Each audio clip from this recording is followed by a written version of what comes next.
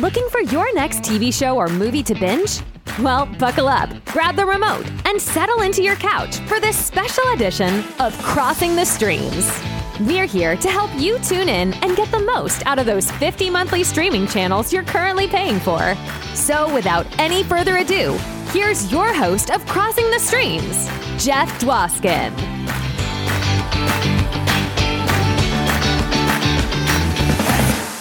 Heyo, it is I, Jeff Dwoskin, your host from Crossing the Streams, now bringing you this amazing bonus episode pulled from our live show, Crossing the Streams. What is Crossing the Streams? Crossing the Streams answers the ultimate question, what should I be binging on TV next?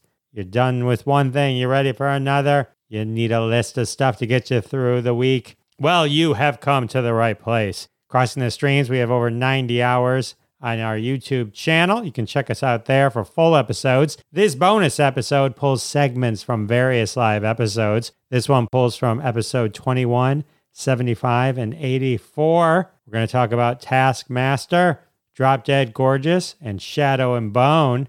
We're going to kick things off with friend of the show, Mike White, who talked us through Taskmaster. Take it away, Mike. Let's go to Taskmaster. Taskmaster. It's kind of a game show, but not really. It's much more of a comedy show. So it's been around since 2015. It stars Greg Davies and Alex Horn. And Alex Horn is the Taskmaster's assistant. Greg Davies is the Taskmaster himself. Really, Alex Horn runs the show. And he's the one that comes up with a lot of this stuff. He's the guy who came up with the idea. But he plays a character who is very put upon. And they've been doing this they're now in their 13th season. I think another episode drops tomorrow night, and they've switched networks a bunch of times, but they are now, I think, on BBC 4, and 13 seasons, 5 comedians each season. Basically, they record them doing all of these absolutely ridiculous things, and then they have them back in the studio and review how well they did on these tasks. And these tasks can be just some of the weirdest things that you've ever seen. Like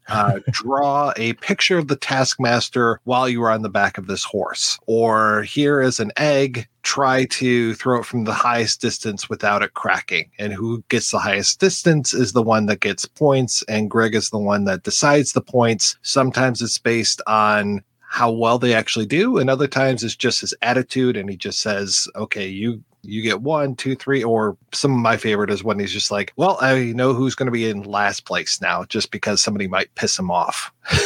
But it is so funny. I've been doing a rewatch of it for the last, probably about 3 months now. I've seen every season except for the 13th one, and they have had offshoots in, I'd say, more than half a dozen countries. Portugal, Croatia, Belgium, a bunch of other places, but for whatever reason, the Scandinavian countries, Finland, Denmark, Norway, and Sweden have had the longest running versions of it. And then there's an amazing version from New Zealand that is it. Some of the tasks are the same, but the contestants obviously are all completely different. And so the way that they approach these things is just amazing to see how different people try to solve different tasks. Oh, that's wicked. How many seasons is it? 13 so far.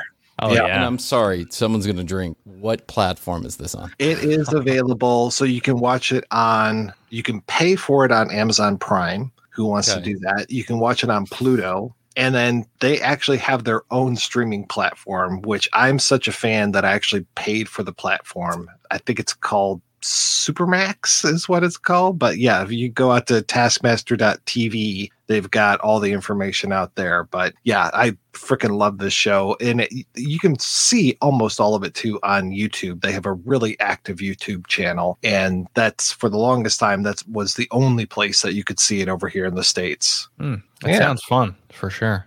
They had a US version for one season and it failed spectacularly. They'll probably never do it again. I feel like I remember this. When was What this? channel was it on in the US? I don't remember which channel it was, but it was a weird mix of people. I talk about how it's comedians that are doing this, right? Well, Freddie Highmore was one of the contestants, the kid from The Young Doctor, or I can't remember what that one is called, but Finding Neverland. The Good Doctor. Thank you. Oh, yeah. What? Why is he was okay, but the reason why I think the show failed was 2 words, Lisa Lampanelli, but because she was just not funny and not fun to watch at all. But I mean, they even had Alex Horne as the Taskmaster's assistant on it. They brought him over from the UK, but they couldn't recapture that magic. It wasn't as bad as when they redid Coupling, but it was still pretty darn bad. All right, so if it was the Lisa Lampanelli, that was in 2018. I just happened to click on it. It made it 8 episodes. Yeah. They also had Ron Funches, who is pretty funny. But yeah, cool. All right, we'll check that out. Pluto is kind of I don't know when Pluto showed up. It just kind of is on my Amazon Prime stick, but there's tons of stuff you can watch for free on Pluto. Pluto used to just be like a website. And like only. So it's preloaded onto my television that I have here in the studio. Pluto is as a part of, I don't know what it is. But anyway, it's preloaded onto the television. It's completely free as long as you can connect to the internet. And they have whole stations that are dedicated to just one television show. And there are hundreds of them. Great job, Michael White. Check Mike out on the Projection Booth podcast. That's his awesome podcast. He's a frequent visitor to the show. Up next, friend of the show, Jeffrey Calhoun. This is his first appearance in episode 21, where he takes us through Shadow and Bone. It's also a masterclass on script writing. Enjoy. Jeffrey, let's keep you going. We're going to go to Shadow and Bone, a Netflix original series. It's funny. It's how I read it in my head, too. So Shadow and Bone is an original IP based on a trilogy of books that was written by a young woman that was very popular. It takes place in an alternate reality. It's not based on our history at all. In this kind of original realm, it seems to be very influenced by Russian and Viking culture, and some Asian culture as well. But magic is real, and in particular, people are blessed with magic. And it's a bit taboo. So they can be looked at as separate from others. And there's a whole lore there in mythology, which is great because that's really good to build out a show. But what it centers around is this big void in the middle of the world that separates a country. And within the void is these creatures that kill you. And so the country is divided. So there's a civil war brimming between both sides of the country because the other end of the country now wants independence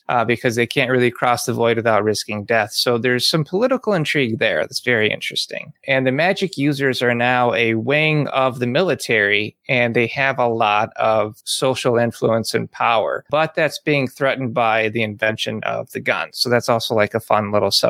Now, the Fold, as they call it, this big shadowy dark area that's full of evil, was created by a character named the Dark Heretic, who is like an evil wizard, and he's been gone for centuries, right? And then the lore is that somebody will be born called the Suncaster or whatever, and they'll be able to close the Fold, right? So that's the whole thing. And then by mid pilot, you discover the main character that we have been following, who was an army recruit and pretty much a nobody, is that person that can harness the sun. So it's pretty cool. I think it's worth a watch. It's definitely fun to binge. Okay. Sounds cool. All right, and that's the number one show. So you watched it too, right, Zach? Oh yeah. I actually like this thing a lot. It's a YA fantasy novel, so it does have that young adult feel to it. But I felt like once like the second episode got going, the story was actually really cool and it really got churning. Ben Barnes is in it. He's the bad guy from the Punisher series. He's also in a lot of the Narnia movies. He does an amazing job in this. I'll say the show is very, very well cast, very diverse, and it's pretty faithful to the books. I liked it. I thought it was very entertaining. It turned along pretty well. It started a little slow. It is a little cheesy because it is YA, but for the most part, it was pretty entertaining. And it was one of the most fun things I've watched on the top 10 in a while outside of the circle. I'd say that one of the big YA aspects of it is that whenever there's dialogue between two characters, they just hang on each other. Yeah. And then they're like, okay, they're kissing this guy. They're not going to. And it's like every scene. I told my wife, I'm going to start talking to people like, and then I'm going to look away just to see what happens. So, Jeffrey, let me ask you a question. So, this can be for the past movie too. So, as an avid screenwriter and somebody who writes books about screenplays and all that kind of stuff. Sure. When you're watching a movie, does it freaking does that just drive you nuts? Can you enjoy a movie knowing, oh, they made this mistake, they did this error? Right. That's funny that you asked that. My wife had called me out on this right before I started really getting into it. And she says, you'll never enjoy movies the same way again. And she was absolutely right. So I break down everything. And it's really, for me, it's a test of might, if we want to use Mortal Kombat, right? What it is if I'm watching a film and I don't go into analyzing it, that's a hell of a film. Mm-hmm. Because it can take me out of my brain and I can really enjoy it. And it does not happen often. It happened with Legally Blonde, I'm sure. Right? I bet it happened. Yeah. Absolutely. I'm joking. Yeah, it got me. What was the last movie you can remember that happening? Actually, one I just watched yesterday, because we are analyzing a movie. I do on my podcast every Wednesday. I analyze a film, and so I sat down to analyze this film. I ended up getting lost in it, then I got frustrated. But it's called Infinity Chamber, and it's on Amazon Prime, and it was done on a micro budget, but it's really cool. It's about a guy stuck in a prison, and he's forced to relive an instant over and over and over again. I thought it was really good. Ooh, it's extra review. Sorry. There we go. After one of my high school reunions, I connected with a buddy of mine, hadn't seen, and we started writing movie scripts. They didn't go anywhere, but but I started reading books and stuff, and how to write it. And it was 10 pages in, the thing inciting happens. Incident. Yeah. Yeah. Inciting incident that if it didn't happen, the rest of the movie wouldn't occur. Right. 25 pages in, yeah. It's so methodical. Learning that you realize everything is manipulated. Manipulated. It's structure. Story has a structure. Well, I know, but if you don't realize you're getting sucked into this thing, it's when you realize, oh, there's a pattern to this. I'm being walked through a pattern that is over and over again. And this is why I feel the way I feel and react the way I react over and over again. It was just interesting to me. Yes, we are. Storytellers are the best manipulators. But you can also watch, and you hear about this after the fact a lot. You can also sit down to watch a TV show, or more so with TV shows than movies, I would say. You could see where it's, a rock, that gets withered down by outside influences, You can see where a studio or, just the climate, of the time can start to change a script and a screenplay from what it could have or should have been and spin it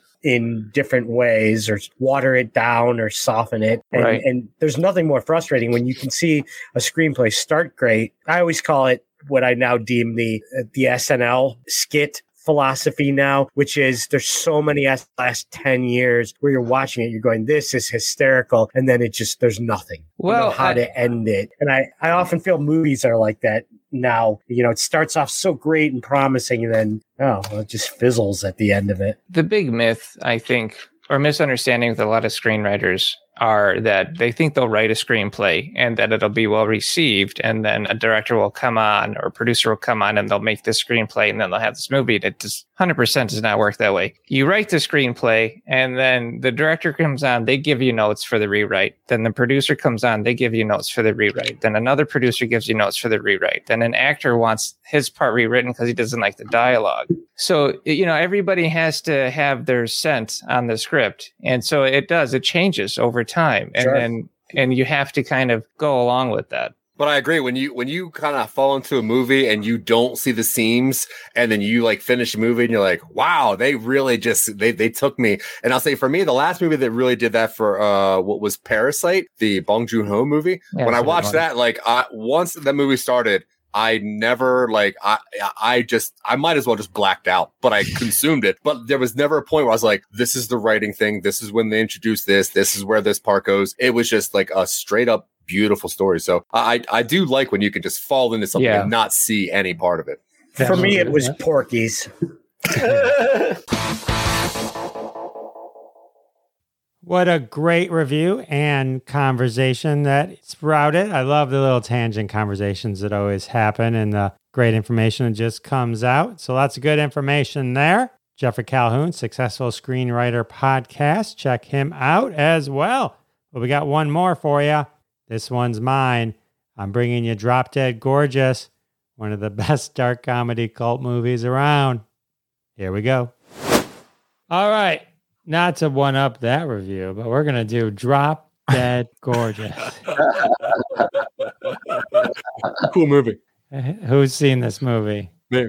Okay. So Drop Dead Gorgeous is, to me, one of the funniest movies ever. So first of all, let me preface by saying a little background. 1999 brought this gem to us. It's an American satirical black comedy. It's a mockumentary film about a small town beauty pageant. It's directed by Michael Patrick Jan. He was a cast member of The Slate, and it stars. All right, you ready for this?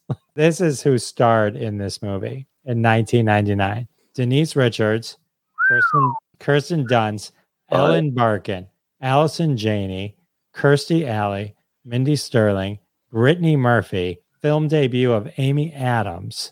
Okay. Ooh, whistle. All right. And then Will Sasso is in it. You'd recognize him if you saw him. He's in a lot of Farley Brothers stuff. And Sam McMurray, you'd recognize if you're a Friends fan. He was Chandler's boss.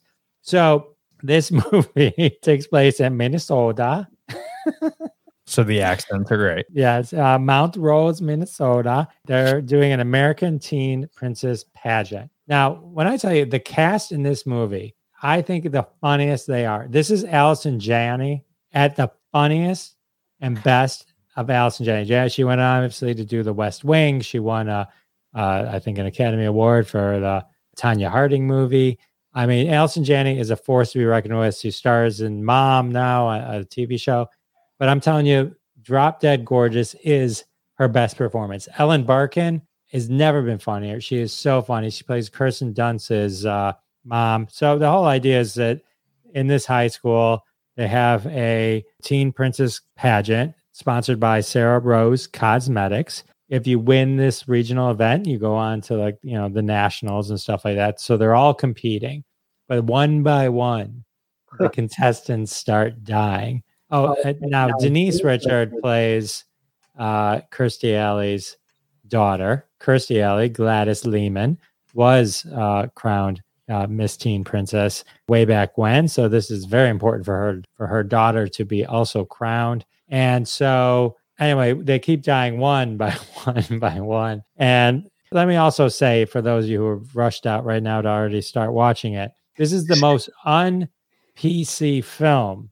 By today's standards, this movie would never be made because it would never allow this to be captured on film. But it's hilarious. If you're allowed to have hilarity and non-PC-ness, this is like the perfect movie for that. If you understand, they are aware of it. It's satirizing exactly what is on PC.